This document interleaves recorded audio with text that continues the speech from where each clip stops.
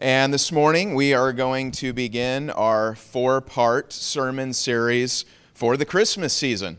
So I'm kind of excited about that. Anybody else excited about Christmas? Is anybody ready for Christmas, or is it just, I know I say this every year, it really does feel like it came faster this year than normal.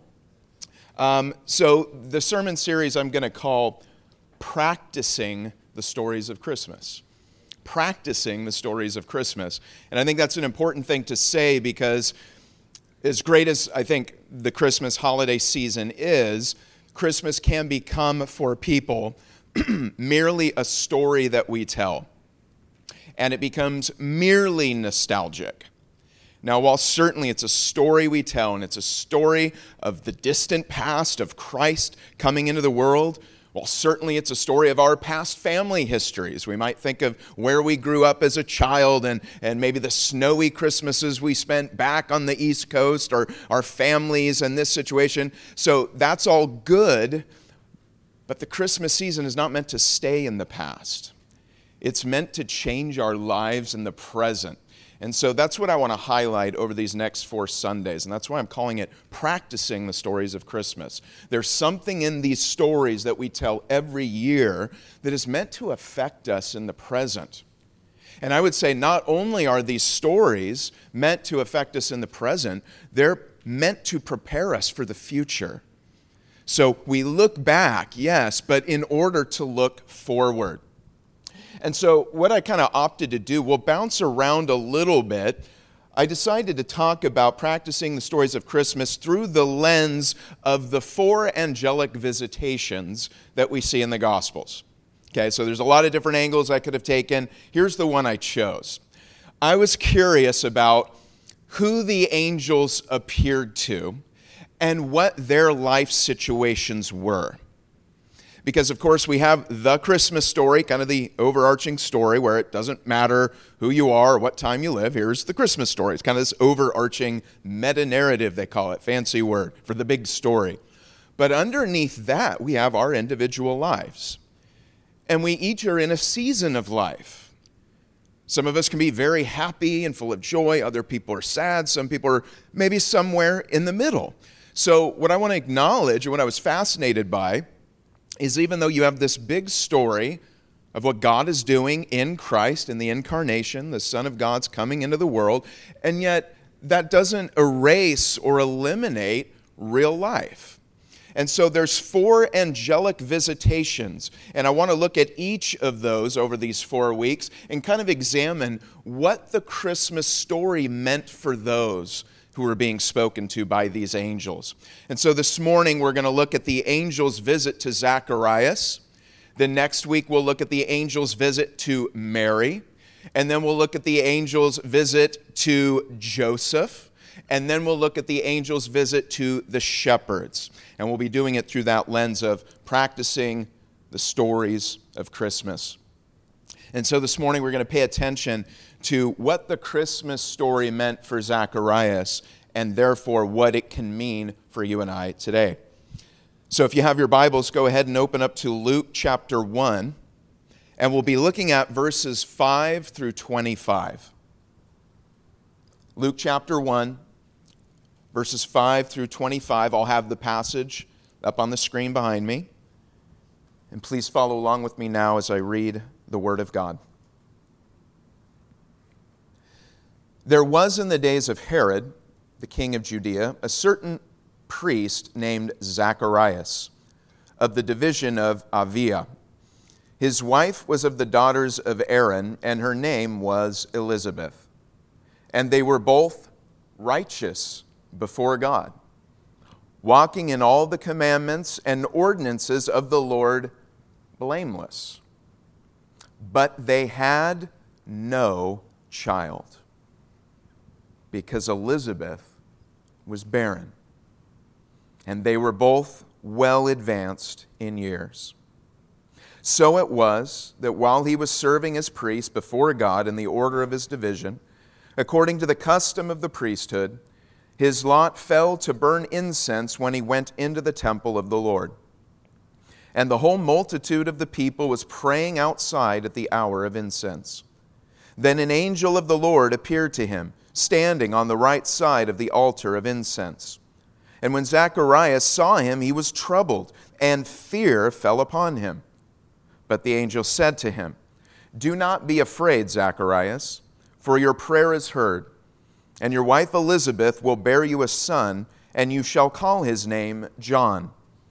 And you will have joy and gladness, and many will rejoice at his birth. For he will be great in the sight of the Lord, and shall drink neither wine nor strong drink. And he will also be filled with the Holy Spirit, even from his mother's womb. And he will turn many of the children of Israel to the Lord their God. He will also go before him in the spirit and power of Elijah, to turn the hearts of the fathers to the children, and the disobedient to the wisdom of the just, to make ready a people prepared for the Lord." And Zacharias said to the angel, "How shall I know this? For I am an old man, and my wife is well advanced in years." And the angel answered and said to him, "I am Gabriel, who stands in the presence of God, and was sent to speak to you and bring you these glad tidings. But behold, you will be mute and not able to speak until the day these things take place, because you did not believe my words, which will be fulfilled in their own time." And the people waited for Zacharias and marveled that he lingered so long in the temple. But when he came out, he could not speak to them. And they perceived that he had seen a vision in the temple, for he beckoned to them and remained speechless. So it was, as soon as the days of his service were completed, that he departed to his own house. Now after those days his wife Elizabeth conceived, and she hid herself 5 months, saying, "Thus the Lord has dealt with me in the days when he looked on me, to take away my reproach among people." Let's pray. Heavenly Father, we come before you this morning, and we do just pray that we would be able to receive the gift of Christmas this year. And I pray that you would give us eyes of faith, that you would open up the eyes of our hearts, that we would understand that the true meaning and gift of Christmas is not in the gifts under the tree, it's not in the houses in which we celebrate them, nor is it even the people that we love that we often gather with. The chief and greatest gift of Christmas is your presence. It is you near us. It is Emmanuel. It is that you are promising to be with us and for us in the person of Jesus. And so I just pray you would open our eyes and prepare us to hear these instructions, these things we can do in order to participate in what you're doing in and through this great celebration we call Christmas. We pray for a blessing now in Jesus' name. Amen. All right, so there's 5 lessons. There's 5 things we can practice from this story of Zechariah. Number 1, start a new tradition that honors the Holy Spirit's work in your life today.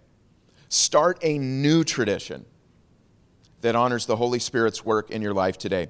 One of the biggest mistakes we make in regard to our celebration of Christmas is when we think of it merely as remembering the past. And of course, that's partly what tradition endeavors to do. It endeavors to hold on to that which has come before. And that's not a bad thing. Tradition is not necessarily a bad thing. It can be a good thing. But whenever God does a new thing in the Bible, he tends to break with tradition in order to do it.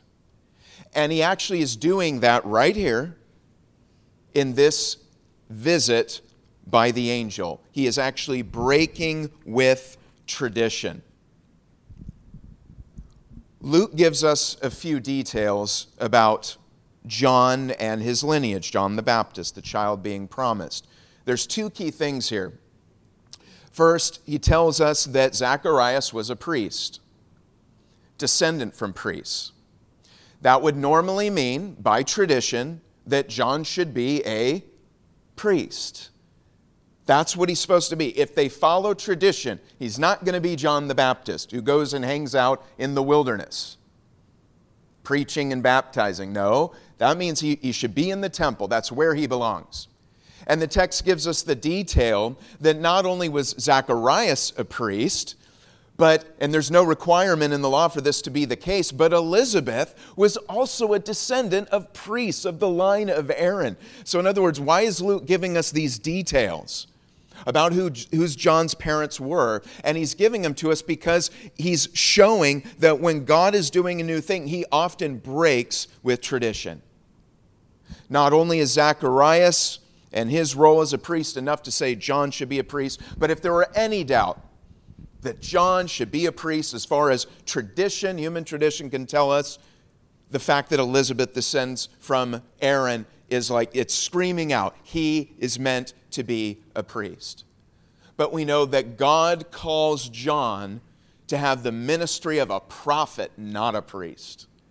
He is a prophet like unto the Old Testament prophets, so much so that he's even spoken of in terms of the figure of Elijah. He will come in the spirit and power of Elijah. God says, no, he will not be a priest according to your tradition. He will be a prophet according to my call. Secondly, tradition would say that John's name would not be John. John's name should most likely be Zacharias. That should be his name because that's his father's name. And if not his father's name, it should have been somebody's name somewhere back in their tradition. But that is not so. As a matter of fact, later in chapter 1, the text makes this very clear. There's an exchange. Zacharias is still mute. He's unable to speak during Elizabeth giving birth, and so they ask what the name is going to be, and Elizabeth says it's John, and they're like, no, it can't be John. So they go to Zacharias and ask him, and here's what it says in Luke 1:59 through 63. So it was on the 8th day that they came to circumcise the child, and they would have called him by the name of his father Zacharias.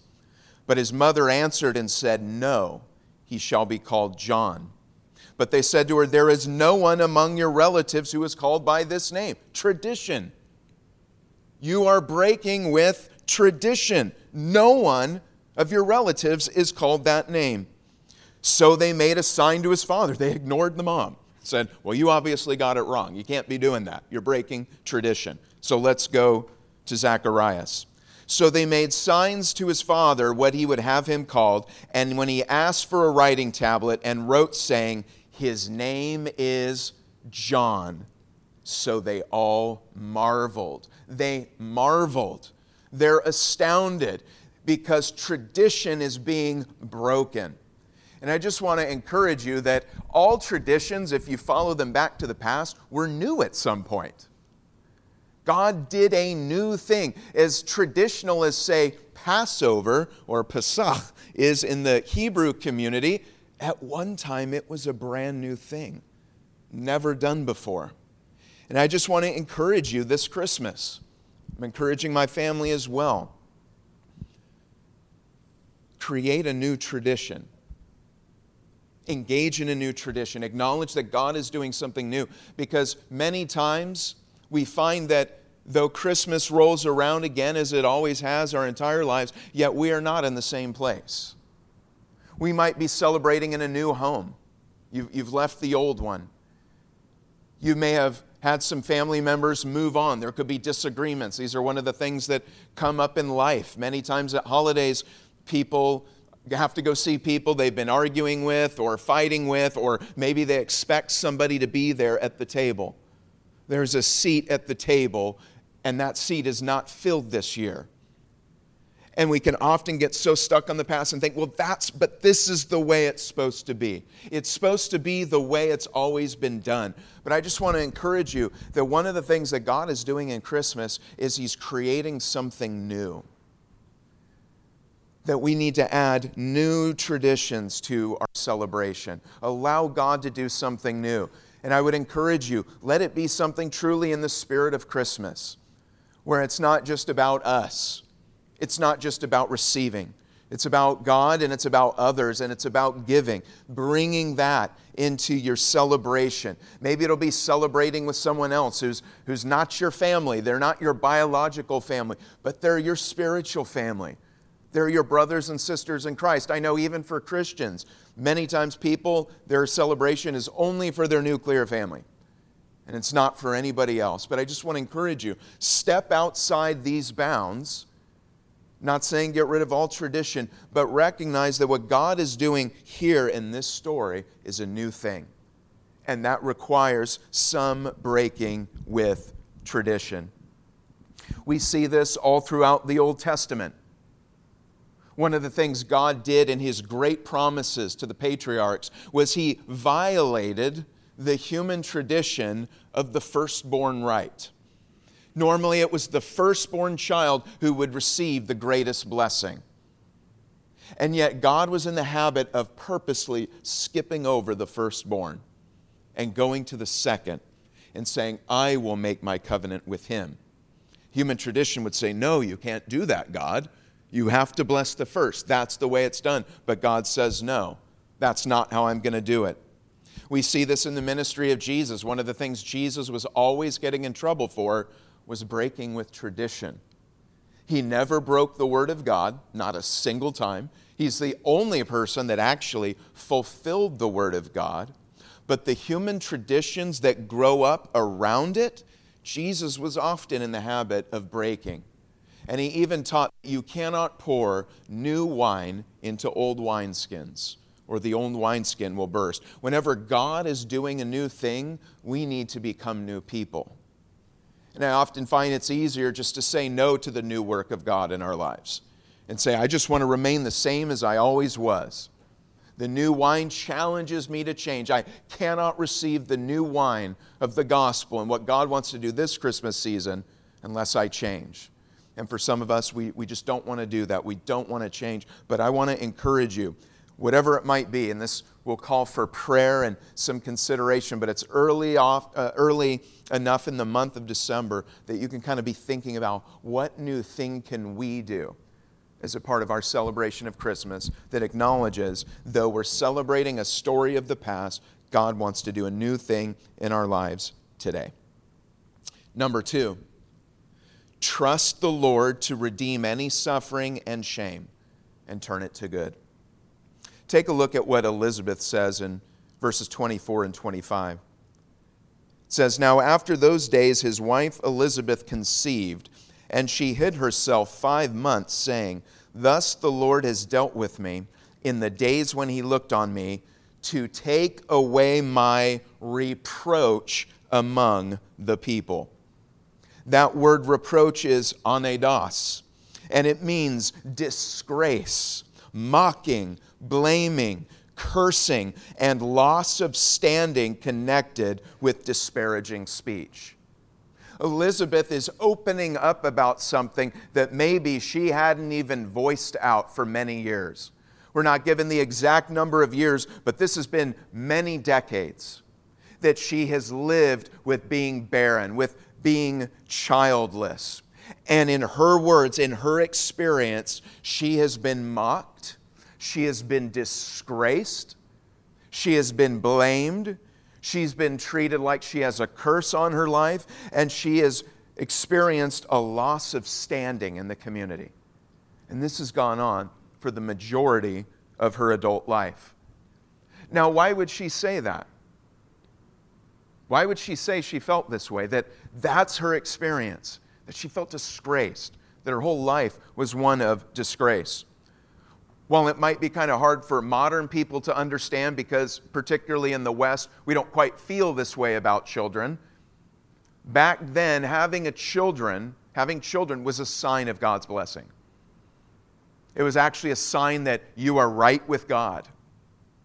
And they didn't get that, by the way, merely from extra-biblical human tradition.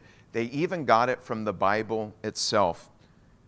Leviticus 26, 3 and 9 says this, If you walk in my statutes and keep my commandments and perform them, I will look on you favorably and make you fruitful, multiply you, and confirm my covenant with you. Deuteronomy 28:11 also says, "And the Lord will grant you plenty of goods in the fruit of your body, in the increase of your livestock, and the produce of the ground." One of the covenant promises. So God weds himself to Israel at Sinai, and he sets before them two paths. We all have two paths to choose from today. There's the path of blessing, and there's the path of cursing.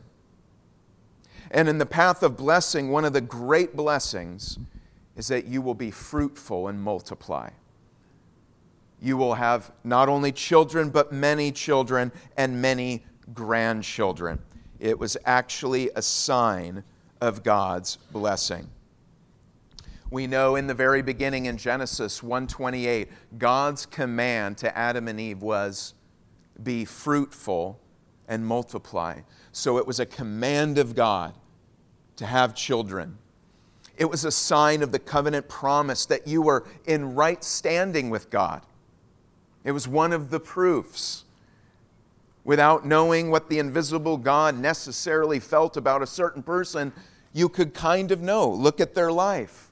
And if you see the blessing of children, well, then you know they must be right with God. But what we have here is a story of exception to the rule. Though it's true that God makes a general promise of certain kinds of blessing if people will fulfill the covenant, we are shown all throughout Scripture, and it's not a contradiction. We are shown all throughout the Scriptures, including the Old Testament, that there are in fact exceptions to the rule. There are in fact righteous people who suffer. The story of Job.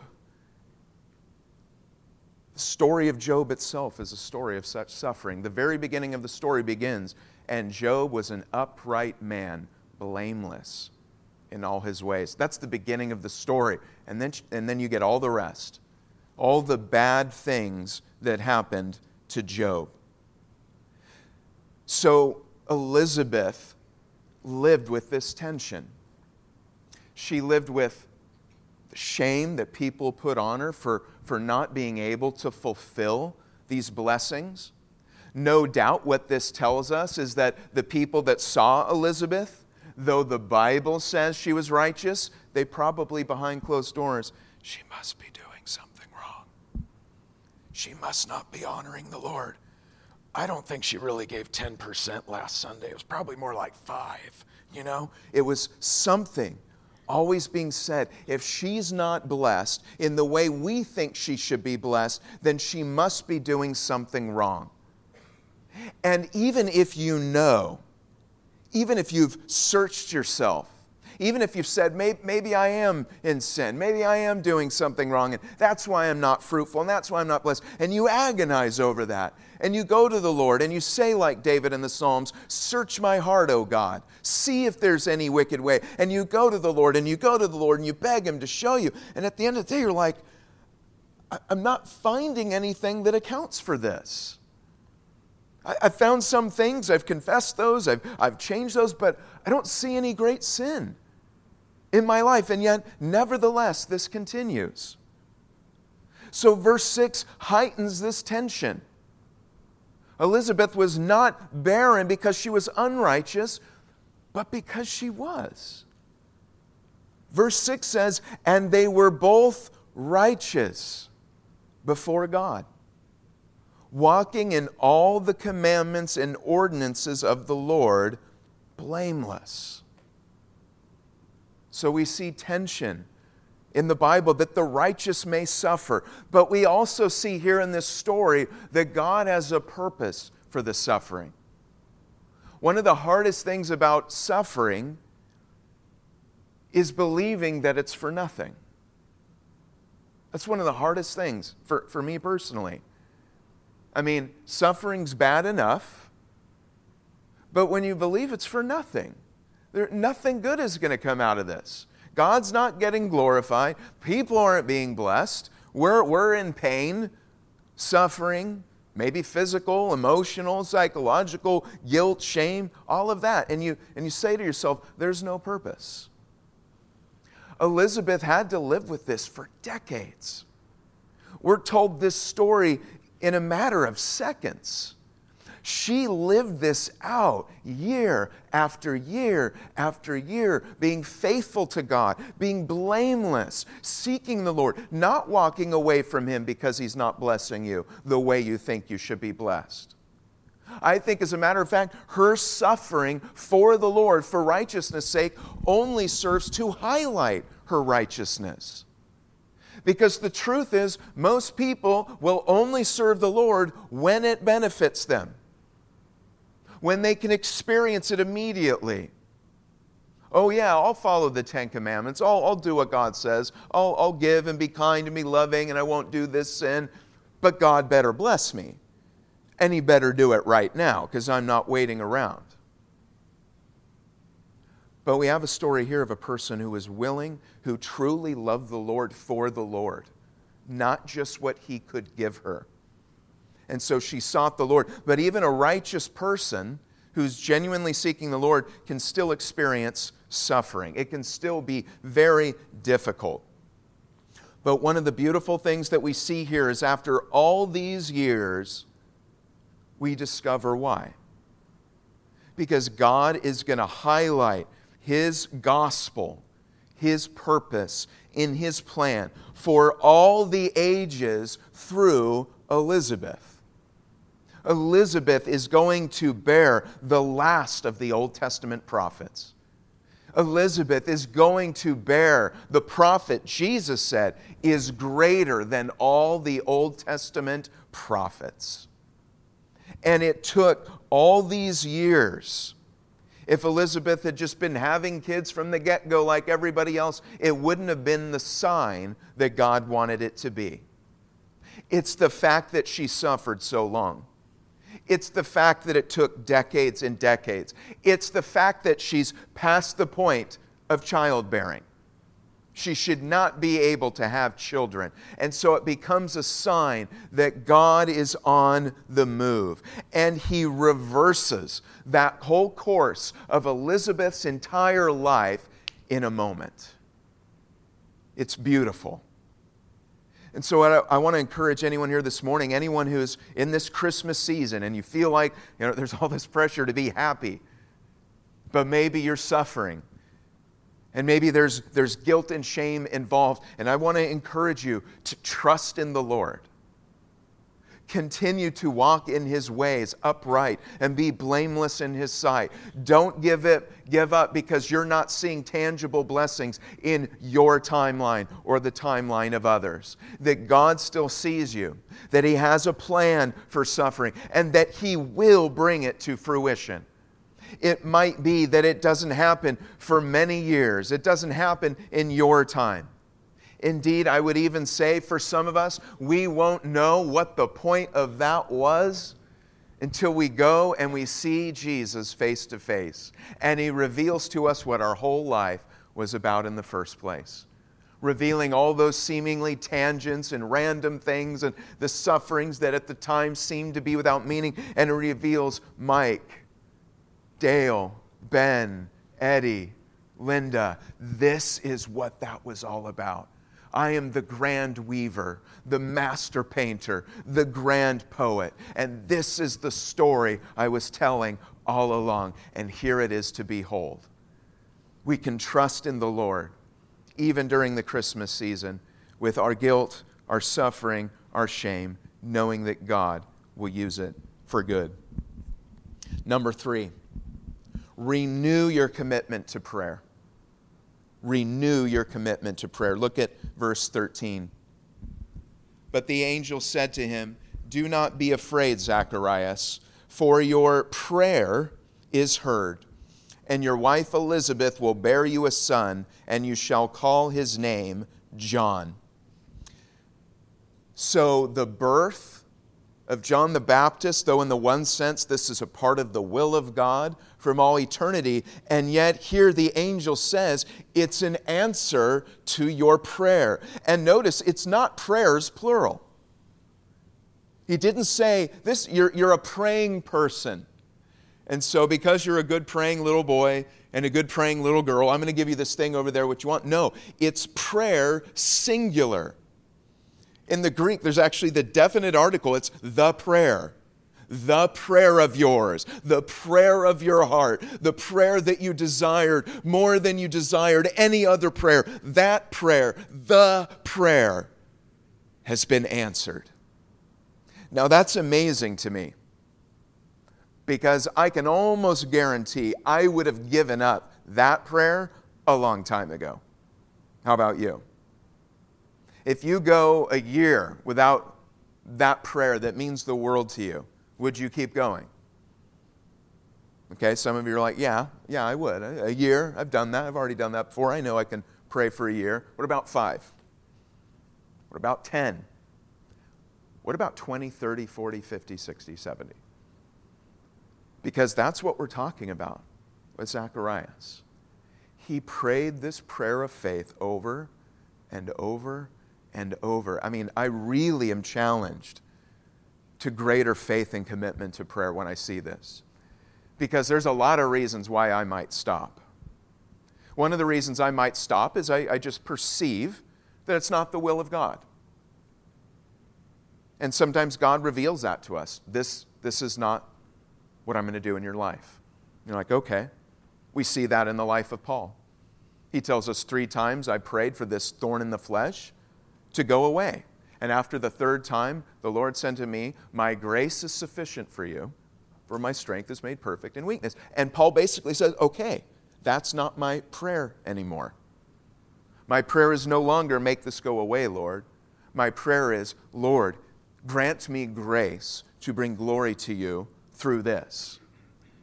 But if it's not that, God hasn't made us clear, I just want to encourage you, don't give up on those prayers that are dear to your heart. Many people would have counseled Zacharias to give up. Like, you're being cruel. You're being cruel to yourself. You're being cruel to your wife. I mean, all you're doing is getting your hopes up. And again, at the end of the day, it's not faith in our faith or prayers in our prayers, but it's faith in God. We believe in a God who can do the impossible. That's the reason I don't give up on prayer. It's not because I'm so sure about what I'm asking for is the right thing or whatever else. Sometimes I feel that way. Other times, not so much. I'm really not sure. But I believe in a God who can do the impossible. I believe in a God who loves me. I believe in a God who sees my hurt, who sees my guilt, who sees my shame. And I believe in a God who can do something about that. And of course, the bigger picture of the gospel says that God, through Christ, is able to reverse the power of both sin and death, triumphing over everything. And if that's the case, we ought to renew our commitment to prayer this Christmas, just as Zacharias did. Number 4, examine yourself and confess any doubting of the Lord's goodness and power. Look at verse 18. And Zacharias said to the angel, how shall I know this? For I am an old man, and my wife is well advanced in years. Now, on the surface, this doesn't seem to be an illegitimate question.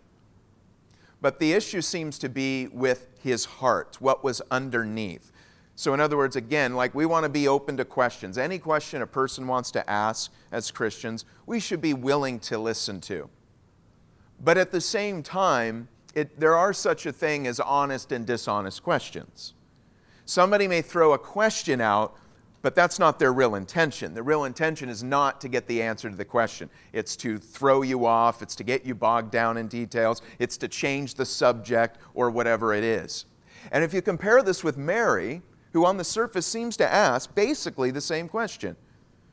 Zacharias says, how shall I know this? For I'm an old man, my wife is well advanced in years. Mary asks, how will this be? For I am a virgin, and I have not known a man. So why is it Mary is considered righteous when she asks the question, and why is Zacharias considered unrighteous? And the answer is given by the angel later, when he says, because you did not believe. In other words, the issue is not with the question. It's not an illegitimate question. The issue is, I don't believe you. I'm doubting God's ability to do that. And here's my question that springs out of my unbelief. Whereas for Mary, she trusts the Lord. She immediately receives the message, and it's out of faith that she asks the question. So again, we're not against asking questions. I've heard that actually taught where, see, if you want to be a Christian, you're not allowed to ask questions. You just got to obey the Lord. See, Zacharias is in trouble. Well, no, look at Mary. That's obviously not true. So what we want to do is examine ourselves and confess any doubting of the Lord's goodness and power. Now, what's convicting about this, as we've already said, Zacharias is a good man. He's a godly man. It said he was righteous and blameless. We just saw he was a man of prayer, and he continued to pray. And yet a person who has known the Lord their whole lives, who genuinely and truly, without hypocrisy, walks before him in righteousness, who is a man or woman of prayer, and yet even they are not perfect in faith. There is no one perfect in faith here this morning. Every single one of us is on a journey from faith to faith. As it is written, the just shall live by faith. The journey of faith never stops. We don't say, well, I used to live on faith back when I was young, back when we were newlyweds, back when we first had kids, but now I survive off expertise, savvy, self-determination. I survive off of all these things now. No. The journey for us as Christians is always one of childlike faith. Every day of our lives, one day at a time, is how we live our lives. And that is the way we are meant to live. And so don't take it as an insult at all to say that you lack faith in your life this morning. It's not an insult. Every single one of us lacks faith on some level. We're not saved by the greatness of our faith. We're saved by the faithfulness of Jesus Christ. That's what we have to remember. When Jesus said, if you even had the faith of a mustard seed, you could move a mountain. And I don't know, have you seen any mountains moved lately? What does that say about our faith? It doesn't say that we don't have it. It just says that it's very, very small. We are people of relatively little faith. And so I think this is a part of ongoing discipleship, that each of us as believers, we examine our hearts and say, Lord, show me where I lack faith. Show me where I'm trusting in myself, self-sufficiency, my knowledge of the past, reliance on others. How easily can we do that? I rely on other people to do this and to do this, and I think I'm trusting in God until the day I don't have these people to lean on, and then I realize I've been leaning on these people more than I've been leaning on the Lord. And then I'm once again thrust, not by choice of my own, but into a place of childlike faith, where as difficult as it might be, it's also sweet because it's me and Jesus. That's where it all began, and that's where it's all going. So I want to encourage yourself. You may be a wonderful man or woman of God like Zacharias, but even you lack faith. Use this Christmas season as an opportunity to examine yourself and to ask the Lord to increase the faith in your life. Lastly, number 5, celebrate Christmas as a reminder of the hope of the gospel. While the birth of Christ by itself does not tell us the full story of the gospel, it does remind us some of the vital elements about it. So remember, the Christmas story is not the whole gospel. As a matter of fact, 2 of the 4 gospels don't even tell us the Christmas story. Mark and John both start off with Jesus. Mark starts off with Jesus' adult ministry. That's where it begins. He passes over it. John begins with the eternality of the Son of God. And he begins with theology, that light came down into the darkness. The Word of God, the Logos of God, became flesh and dwelt among us. And then it thrusts Jesus right into his adult ministry. Doesn't even cover that. So Christmas is not the full gospel story, but it does remind us of some key elements of it. First of all, Christmas reminds us that the gospel is good news, not good advice. It's good news, not good advice. What do I mean by that? Christianity is chiefly a story of what God has done, not what we have done. What we have done is brought sin to the table. That's really all that we have done in the story of salvation. We have contributed the sin that made our salvation necessary. The gospel is the story of God. And Christmas is the story that the problem was so bad and God's love so great that God Himself became human flesh. I say this quote so often, I probably always will every year, but famous medieval theologian Bernard of Clairvaux called the incarnation the kiss of God on the face of humanity. And I always love that. It's the kiss of God on the face of humanity. God saying, I love you. And it's one thing to say I love you, right, to a loved one. To say it over the phone, or nowadays we have FaceTime. So when somebody's on the other side of the world or whatever, it is wonderful. Instead of sending a letter that won't get there for like 2 weeks, or you get home before the letter gets back or something, you can actually FaceTime, and that's wonderful. But nothing is quite the same as feeling that touch, that kiss. And that's what the incarnation of the Son of God is. It is God pressing His kiss on the face of humanity, that God loves us. It's also a reminder that we believe in a God who always, always, always keeps His promises. Though they may be delayed in our estimation, God always keeps His promises. He promised that one day the Messiah would come. He promised it not just in the lifetime before John the Baptist or Zacharias or Elizabeth. He promised it all the way back at the beginning of the Bible, when He said that the seed of the woman would crush the head of the serpent. That promise that He made at the beginning of human history, and for many times probably seemed like there was no promise, or God's not able to bring it about, or when is it going to happen? And here in the Christmas story, we're celebrating a God who keeps His promises. And just as sure as Jesus came once, because He came once, we can be reassured He's coming again. That Jesus is coming. That because of the historicity of His first coming, we can trust wholeheartedly that He is coming for us again. And of course, the Christmas story, without Jesus becoming human, there is no sacrifice for sins. We would be left cut off from God if Jesus did not come into the world. If Jesus was not born of a woman. If He did not live a sinless and perfect life. If He did not perfectly fulfill all of God's law in our place, which we could not. And then He died on the cross to take our sins and to transfer the right of life, which was promised to Him in the covenant. Whosoever keeps this covenant perfectly gets life. Well, Jesus kept it perfectly, inherited life, and chose to give it away. He took our death on Him and transferred His life to us. And that is what the Christmas story points to. It points to everlasting life, forgiveness of sins, the presence of God. That when God says, I will never leave you, I will never forsake you, we can know it's a historical fact. God will never leave you. He will never forsake you. Let's practice these stories. Let us not only tell them, let us live them for Jesus' sake this Christmas. Let's pray.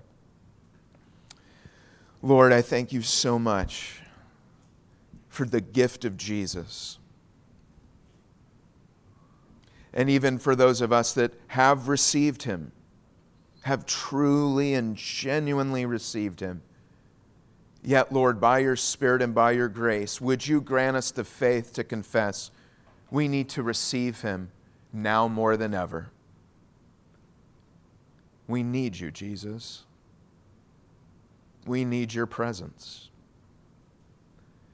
We need to feel the warmth of Your embrace. We need to experience You as the lover of our souls. We need to know you as the one who will never leave us nor forsake us. We need to know you as healer, sanctifier, redeemer, and coming King. We need to be healed by you. We need you to hear the voice of our prayers. We need you to examine our hearts and show us where we lack faith and where we may trust you even more fully with all of our hopes and dreams, that we may put it in Jesus. Lord, we need your help and ability to share this good news, to not keep it to ourselves, to not hide it under a basket, but to take the light of the true meaning of Christmas and to run with it, to let the light shine in the darkness, to allow the light to bring forth fruit for itself, to attract those to the light that you are calling. We just pray now, Lord, as we begin this December and Christmas season, may we do so with a step of faith, every one of us, for the youngest to the oldest. Let us all walk in a newness of life, embracing the God who has embraced us in Jesus Christ. We pray this now in His name. Amen.